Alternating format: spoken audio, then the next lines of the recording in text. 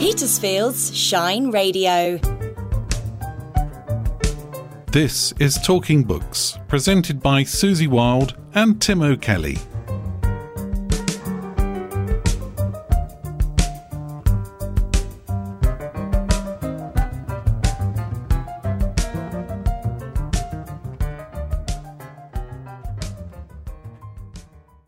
Well, welcome to Talking Books, February.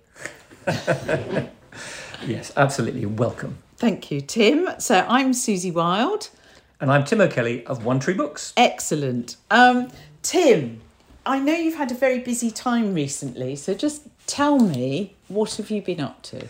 Well, by the time this has gone out, we'll have had our book club in the shop. We're doing Bourneville, the novel by Jonathan Coe. Oh, yeah. Which is a kind of state-of-the-nation novel. I think it's really good. Having read it the second time, which is what I always do when I prepare for... Is it Bourneville as in Cadbury's? That's right. It's the place Bourneville, just outside a suburb of Birmingham, which was built by the Cadbury family in the 18th century. And it's a sort of... it was designed as a kind of utopian place where there were no pubs, obviously, and instead they drank hot chocolate rather than alcohol. And it was... because they're a Quaker family, and it was also designed with green spaces around it, and the idea that an industrial process doesn't have to be brown and grim and grey. It can be green as well. Nice. So, how many people come to the book club? Well, it depends on the book. Sometimes, if it's a particularly tricky one and it's raining and we might only have a dozen. But normally we have about 20 to 30. But a dozen's good anyway. Yeah, no, it's good. It's always good. Always good discussions. Not everyone always chips in, but most people chip in with their little thoughts on the book. And some people have got questions, and some people have got answers. Because when you read a book, it's always the case that you think, oh, why did that happen? I don't quite get that. Then someone else will say, oh, well, the reason for that is X, Y, and Z, and suddenly things become clear, which is the whole point of the thing, really. It's not. And who sort of runs it? Who hosts? Is it you? I do, yes. Right. Well, I mean, I normally present the book, so I spend about 10 minutes or so, quarter of an hour, going through the basic plot of the book, what the basic themes I think are in the book, and perhaps asking a few questions, and then putting it out to everybody else, and everyone chips in with their thoughts. So, and what's your classic book club this month? So that one is coming out 20th of March. We're going to do My Cousin Rachel, the Daphne du Maurier thriller. Oh, lovely. So which is proving very popular, actually. I think it's one of people's favourite novels. I mean, everyone forgets about that one. Well, a lot of people loved Daphne du Maurier and think of Rebecca. Yeah. But actually, My Cousin Rachel is another one of these Cornish mysteries, and it's a lot of people's favourite as well, actually. Brilliant. Well, I look forward to that. And just so, I've got you on the things that are coming up. We've got Roger Morgan Grenville coming in on Thursday the 29th of February to talk about his book called The Return of the Grey Partridge, which is... Oh, you mentioned that about the reintroduction of partridges to the South Downs. Oh, he'll be witty. He'll be witty. It'll be good. And of course, Susie caught up with Elle Keating, whose debut novel Poison Summer we had a book launch for at One Tree Books. She writes kind of twisty, dark-edged stories with complex, flawed characters in. And this book particularly captures the zeitgeist of that time of the I suppose it's the late 80s. It's set pre-mobile phones and stuff. She's got an MA in creative writing from University of Chichester, and it's a really interesting book.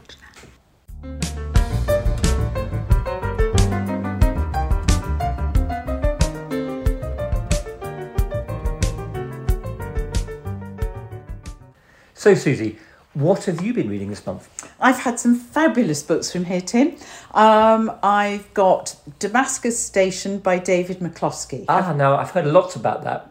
Tell me about it. Well, he is an ex-CIA agent, and David Petraeus has said it's the best spy thriller he's ever read, which is praise indeed. Yeah. And I thought, well, this has got a lot to live up to. I read it principally because I love spy thrillers, but also it's set in Syria at the beginning of the conflict there. And I really got the feeling that David McCloskey really knew whereof he spake. Right. That it had that ring of truth about it and the horror of it all. There is, of course, a romance because, you know, it's a spy thriller. We need a bit of something. Got to be something like that. But it's fine. It's well handled. I found it on the whole believable. So that was great. Was it exciting? Did it? Yeah. Was it a page turner or? Yeah. And I began because I had other things to read. I began by reading it slowly. And as we've said many times, you shouldn't ever read a thriller slowly. It's written with pace. You should read it with pace. So I gave myself up to it completely and read it in 2 days. And yes, then it suddenly bore fruit. Fantastic. So Great. Because he's got a new one out.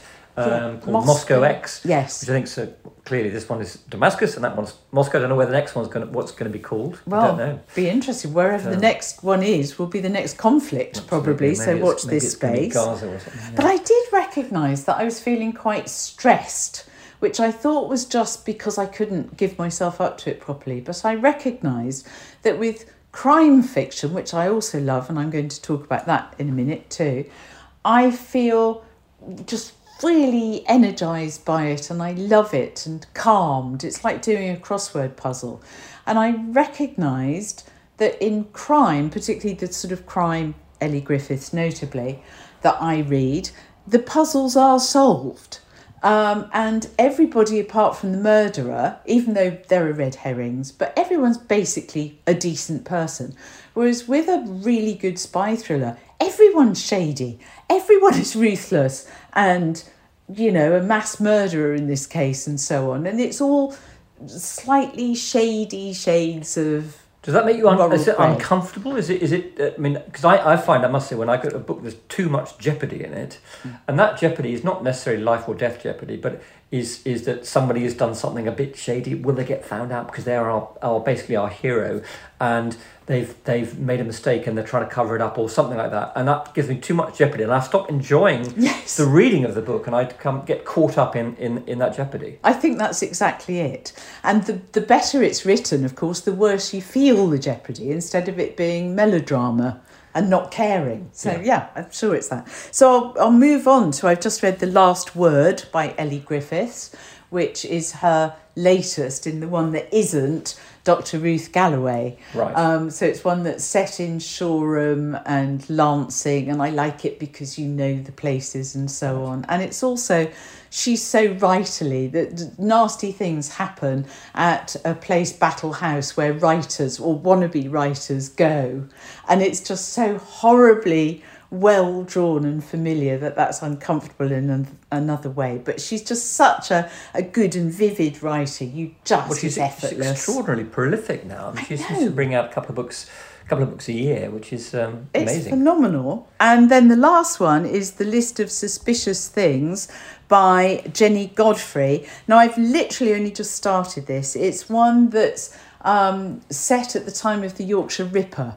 So I was actually at university at the time of the Yorkshire Ripper, so I didn't really take in thoroughly because it was very much in those days only happening in Yorkshire. People didn't really travel that far, and I was at UCL in London, so I didn't feel touched by it. But she's writing, her main protagonist is 12 at the time of the murders, though she references back to 10. And I think it's really good. It's a very good debut novel, but I think she struggles a bit with writing as a very young child. Some of it is too knowing, I think. Yeah, I mean, I must have picked this book up a while ago because the publisher sent me an early proof of it, and I read the first couple of chapters, and I wasn't convinced by this writing from a child's perspective, partly because I'm not a child, and therefore it I don't really want that perspective. I want a more adult perspective. I think maybe that's a failing in me. I'm not sure. Well, there you go. And how about you? What have you been reading? Well, I've read as I said earlier, I've been rereading the Bournethal by Jonathan Coe, which I really enjoyed. But other things, The Wager by David Grann, which I think I mentioned last time, which is about an extraordinary story. The wager of the title is HMS Wager, a ship that was part of a small convoy that was due to sail around the south coast of South America and up round to attack the Spanish in 1740s in Peru and steal all their gold and silver. And it was at quite an early stage, I suppose, of the Navy's predominance. And they didn't understand various things. They didn't understand, firstly, scurvy, that on a long journey, that ultimately without any green veg or any fruit, that they would get severe vitamin C deficiency, which would result in this horrible thing. I didn't realise, he described it really well, how grim scurvy is, and your joints all start feeling loose. You start hallucinating. You lose lots of weight. You feel really ill the whole time, and it sounds absolutely ghastly. But anyway, they get halfway round they get round the bottom of Terra del Fuego, around the bottom of South America, before storms and scurvy and things result in a shipwreck. And the only good thing about the shipwreck is, of course, is they get thrust onto a bit of land, and they start eating sort of some kind of weird some celery or other that grows there, and suddenly they stop feeling so ill, which is one thing. I mean, they're still starving and they're still frozen cold, and they're still in a place where seemingly there is no human habitation. Of course there is, and that's what the answer to the story is. But so although they get shipwrecked, and although there is a subsequent mutiny, there's a murder, eventually some of them are rescued. Much hyped. Is it good? It's very good. It reads like a thriller. It's also, if you're interested in, say, the Patrick O'Brian novels, which are set about 50 years later, but the same idea of this wooden world where there are no women, but there is a kind of very close-knit society of people living absolute cheek by jowl, which results in strange things happening, which I think is really interesting. So yes, it's very exciting, and I would definitely recommend it. Oh, good. So that's The Wager by David Grann. He also did Flowers of the Killer Moon. He wrote the book which has been made into the film with Leonardo DiCaprio, the very long film. Overlong film, some would say. Possibly. I read Water by John Boyne. Wonderful Irish writer, John Boyne. Mm-hmm. It's about a woman who arrives on a sparsely inhabited island off the west coast of Ireland. So there's a little bit of a connection there. Where she rents a cottage, but under a false name, and she's there to escape the shame of her husband's imprisonment. And you gradually learn why he's in prison and why she has this shame, and about her family. It's beautiful writing, and there are surprises. So I really rate that, and it's the first in a trilogy, I think, that he's going to be writing. Oh.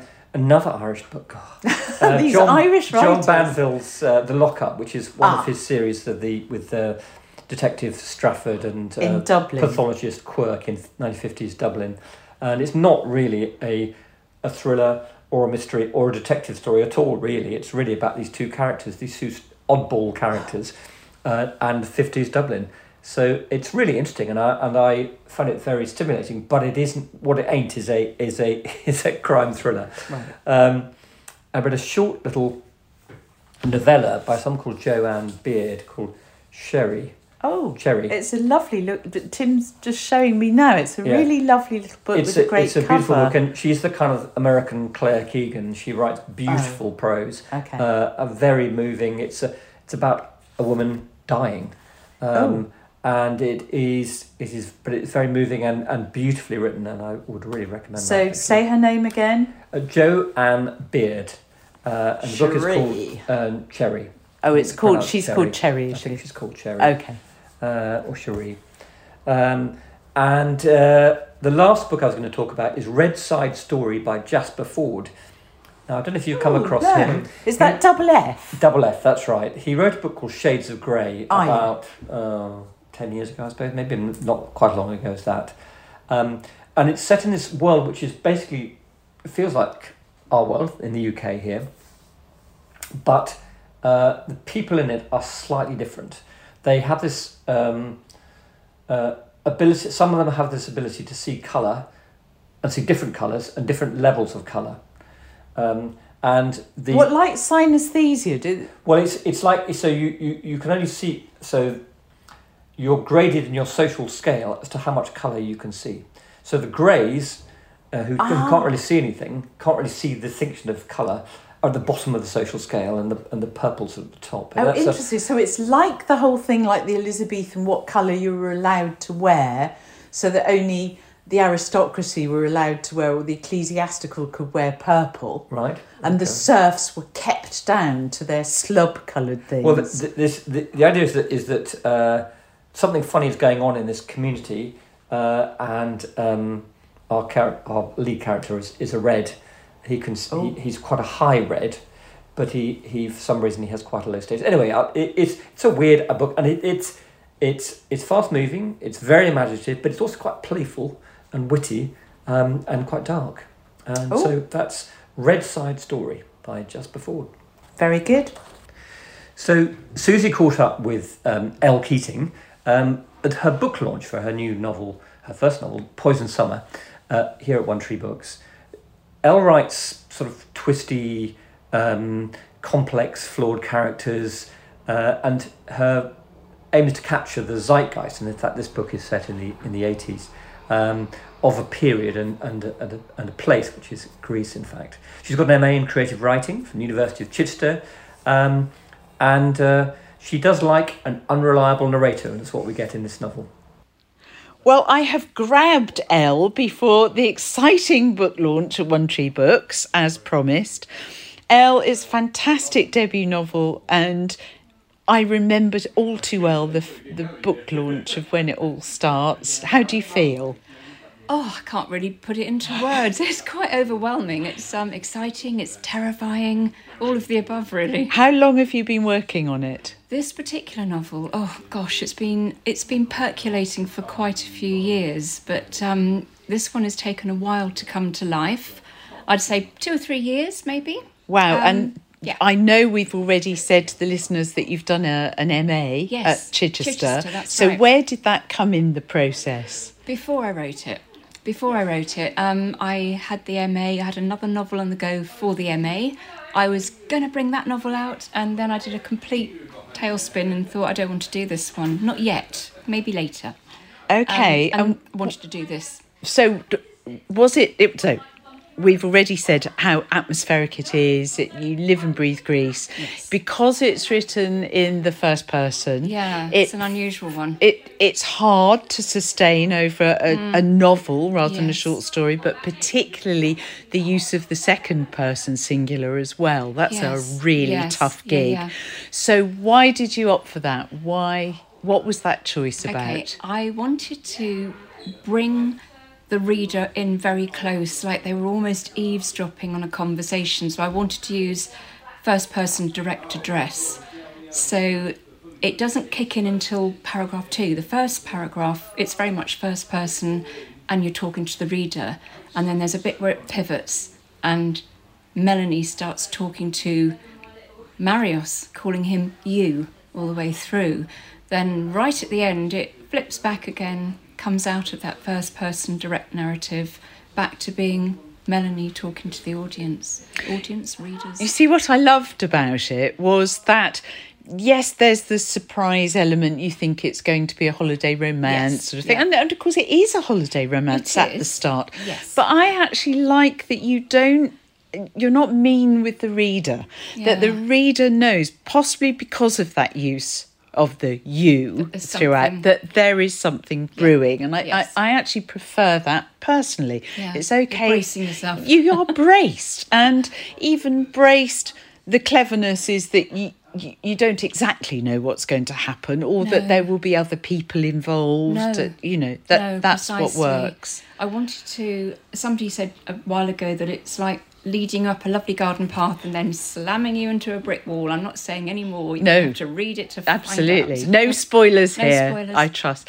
But what I felt about it being the first person, now that, it's gone and I've read other books, I feel almost as though it's been a very vivid dream of my own, or Right. some sort of indiscretion that I had in some distant holiday. So it's rather nice and vivid. Yeah. But why Greece? Why Greece? I'm a big Grecophile. I love Greece. Like Melanie, I spent time on a Greek island another lifetime ago. I've done the seasonal work, met a lot of people, seen a lot of things. And I'm a bit of a magpie. I squirrel stuff away. I listen to stories. It makes me sound like an eavesdropper. But you know what I mean? Kind of all are. But I think all writers are. You collect stuff, don't you? I hear things and think, oh, I'm going to use that. Yeah. That idea, not that whole thing verbatim. And Greece is somewhere I just love. I go there a lot.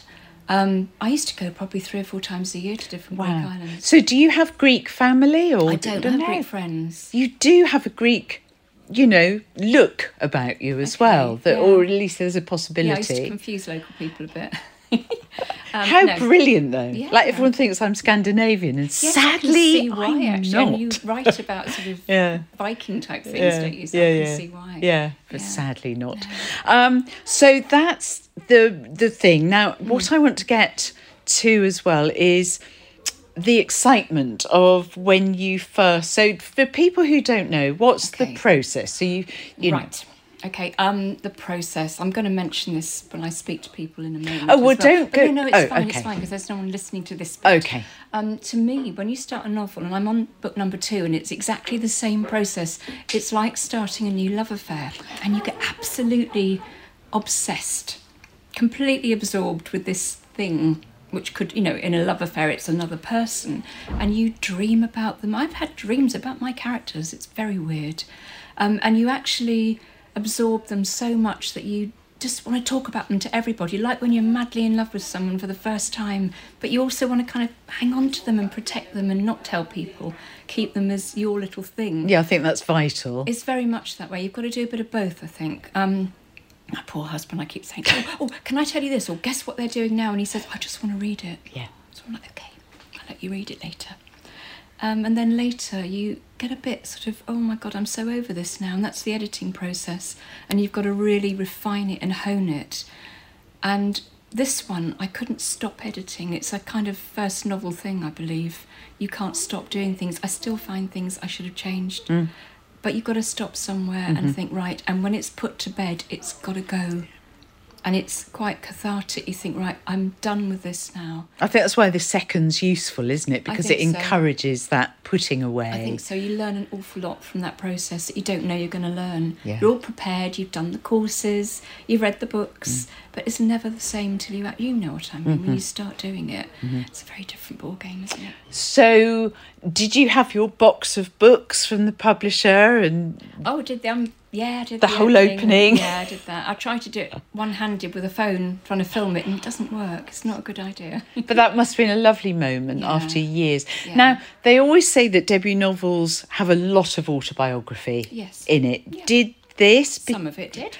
Now, the bit that I felt a kinship with, and whether or not this is autobiographical or just with Melanie, is very much to do with always wanting to write, but having people telling you to be sensible and get a secretarial job. And that sort of thing. I had a lot of that. Yeah. My father was, I won't say he was like Melanie's father, but he had elements of him in him, elements of her father in him, so I was able to draw on that. I knew a girl very like Cherie when I was actually doing the season on one of the islands I was on. And as there's so many pieces I picked out from here, there and everywhere, that's why I thought I'm going to fictionalise this island and make it a kind of mélange of all sorts of Greek islands and put them together. Yeah. That's probably why it's so intense, actually. Yeah. I think it works better when you actually do that, distill. I didn't want to say, like, oh, this is, I don't know, Corfu, and people say, I know that bar, I know that person. It would be just, oh, my goodness. No, that would be it's dreadful. not. Yeah. So Aftonisi actually means this island. Oh, right. Oh, There's a lot of words like that. Excellent. Lathos means error, because she did make a bit of mistake. Oh, once or twice. so anyone Greek-speaking would just be able to... What? No, I think they'll think, oh, They cunning. might like the irony of it too. But that, again, is playing fair with the reader, I think isn't so. it? I I like think so. that, again, Yeah. that, that you're not actually sort of taking you one path and then you end up somewhere else. No, and I It's do really think good. it's important. I like flawed characters. I like people who've got problems. So, I mean, there was certainly... a few of There those. certainly were. And the new book's got a few of those too. But I also think you need, not necessarily a happy ending, but you need an uplift. You need something positive at the end, which I hope I managed to put in without letting anything go. Yeah, and being careful not to say too much. But it's obvious that you're somebody who likes closure. Yeah. That, you know, and I personally can't stand books where I'm left going, I'm not absolutely certain what happened there. And you have to go back over it again. I know. So what's book 2? Book 2, I know you won't say too much, but is it just genre? Okay, psychological romance, maybe a little bit more psychological suspense. That's great. That's probably all I can do at the moment, and there will be a little bit of Greece in it, but not like this. There's also a bit of Portugal in it. There's a little bit of Lanzarote. There's a bit of island life in it, but not to anywhere near the extent this book had. That's brilliant. Well, I think I can hear some of your guests arriving, so I'm going to let you get to them. Elle, thank you so much. It's been such a pleasure. Thank you.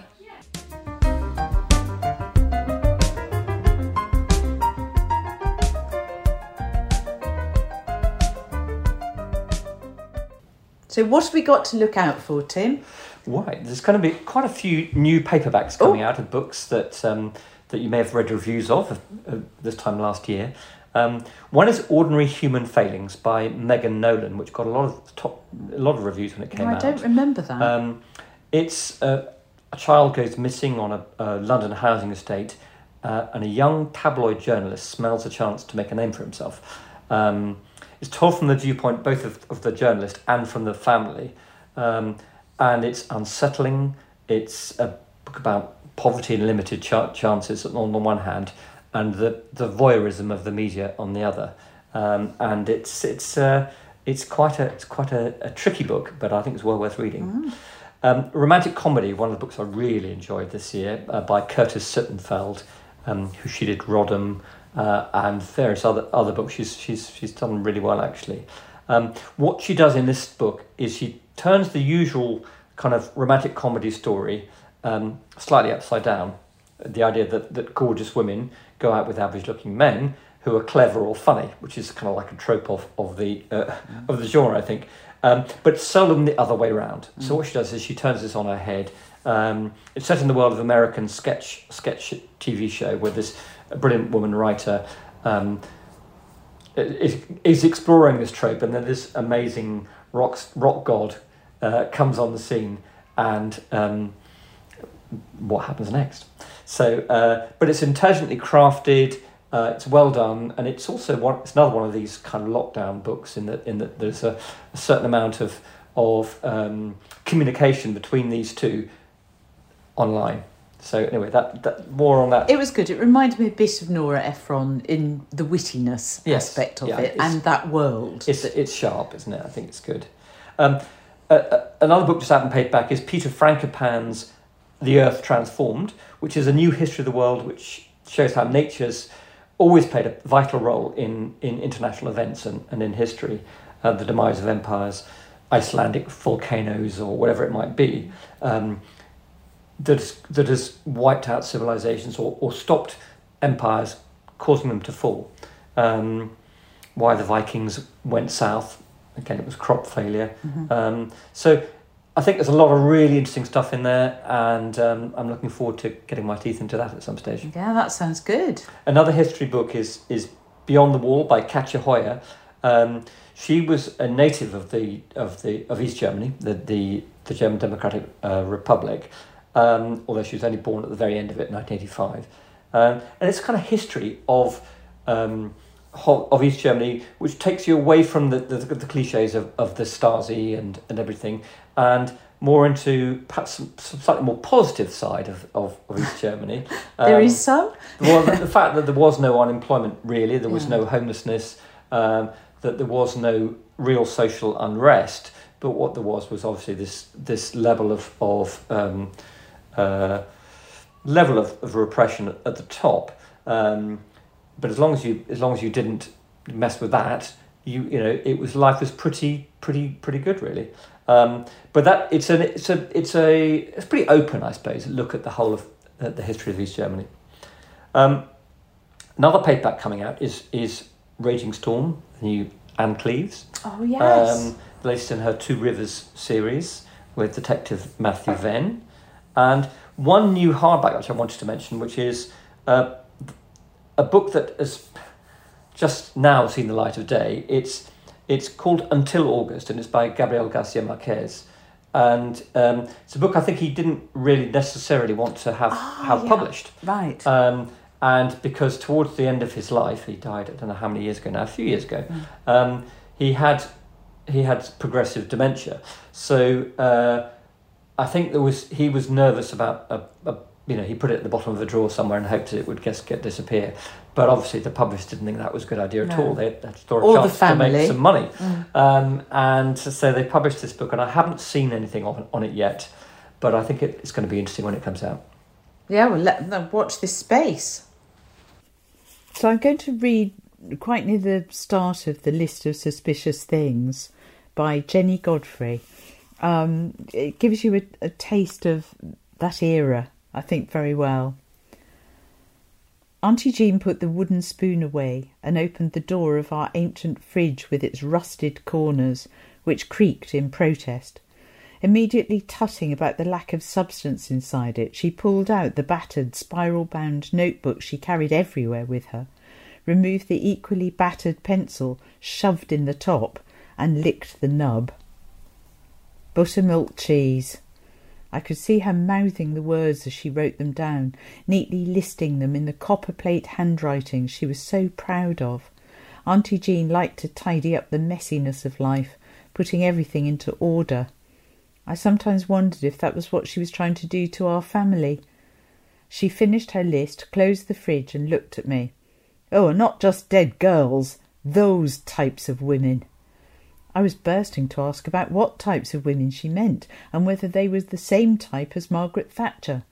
I was always intrigued about the women Auntie Jean disapproved of. There were many, but I knew from experience that no comment was expected or desired, so I chose to say nothing and simply settled back into my chair, while Auntie Jean settled back into her opinions. I didn't need to ask which murders she was talking about, though. Everyone in Yorkshire knew we had our very own bogeyman, one with a hammer and a hatred of women. I had first heard about the Yorkshire Ripper 2 years before, when I was nearly 10 years old. Me, Mum, Dad and Auntie Jean were all sat in our living room. It was not long after Auntie Jean had come to live with us, and I was rearranging myself around this new presence in the house, moulding myself into the new shape that was required of me. I was constantly trying to make myself smaller and quieter, but despite my best intentions, my personality kept jumping out anyway like a jack-in-the-box. The 9 o'clock news was on the small black and white television perched on a shelf. Mum, Dad and Auntie Jean were all perched on the settee looking up at it, as though it were at church, listening to a sermon. My hair was wet after its weekly wash, so I got to sit on the armchair usually reserved for Mum whenever she came downstairs. It was next to the gas fire, the bars glowing brightly and warming my face when I turned towards it. The rest of the room was so cold you could see your own breath. My eyes were busy tracing the brown, orange and mustard swirls of our carpet, which looked like the patterns we drew on the spirograph I had got last Christmas, when I became aware that something in the room had changed, as though all the oxygen had left it. It felt as if everyone had taken a breath and was holding it in, like we sometimes did at school, until we turned red and gave in, gasping and laughing. I looked up to see that a solemn-faced policeman, laden with official decoration, had appeared on screen. I could see Dad looking at Mum intently, as though checking for signs of life. Finding nothing, he turned to Auntie Jean, his eyebrows waggling up and down in a way that would usually have made me giggle. But there was nothing funny about it. I couldn't understand what had just changed. Today I can confirm that 20-year-old Jean Jordan is the 6th victim of the Yorkshire Ripper. It was a brutal death. She was hit around the head with a blunt instrument and slashed repeatedly. The victim was another prostitute. I sat up straight. This was a word I had not heard before. At the same time, Dad coughed, covering the sound of the television, and Auntie Jean got up to turn the channel over, but not before I managed to ask, "What's a prostitute?" Dad and Auntie Jean looked at each other again. Dad shifted in his seat. Auntie Jean froze. Mum continued to stare vacantly at the screen, a brief flicker of awareness, the only sign that she was watching, a focus to her eyes which disappeared as quickly as it came. No one looked at me. Eventually, Dad piped up, It's someone who helps the police." "Do you want a Horlicks before bed?" Auntie Jean asked, her voice as hard as granite.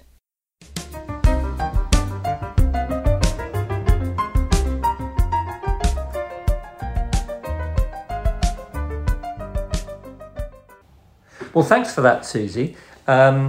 Interesting as always. Well, I think it's a little flavour anyway, so people can get an idea. So, Tim, that concludes February. Thank you. Thank you. And as usual, you can get, if you want to hear any of our back issues, this is now our 42nd. So if you want to hear any of the previous 41, you can look on Spotify or wherever you get your podcast from. They're all on there somewhere. Excellent. And here's to March. Indeed. Thanks. Bye-bye.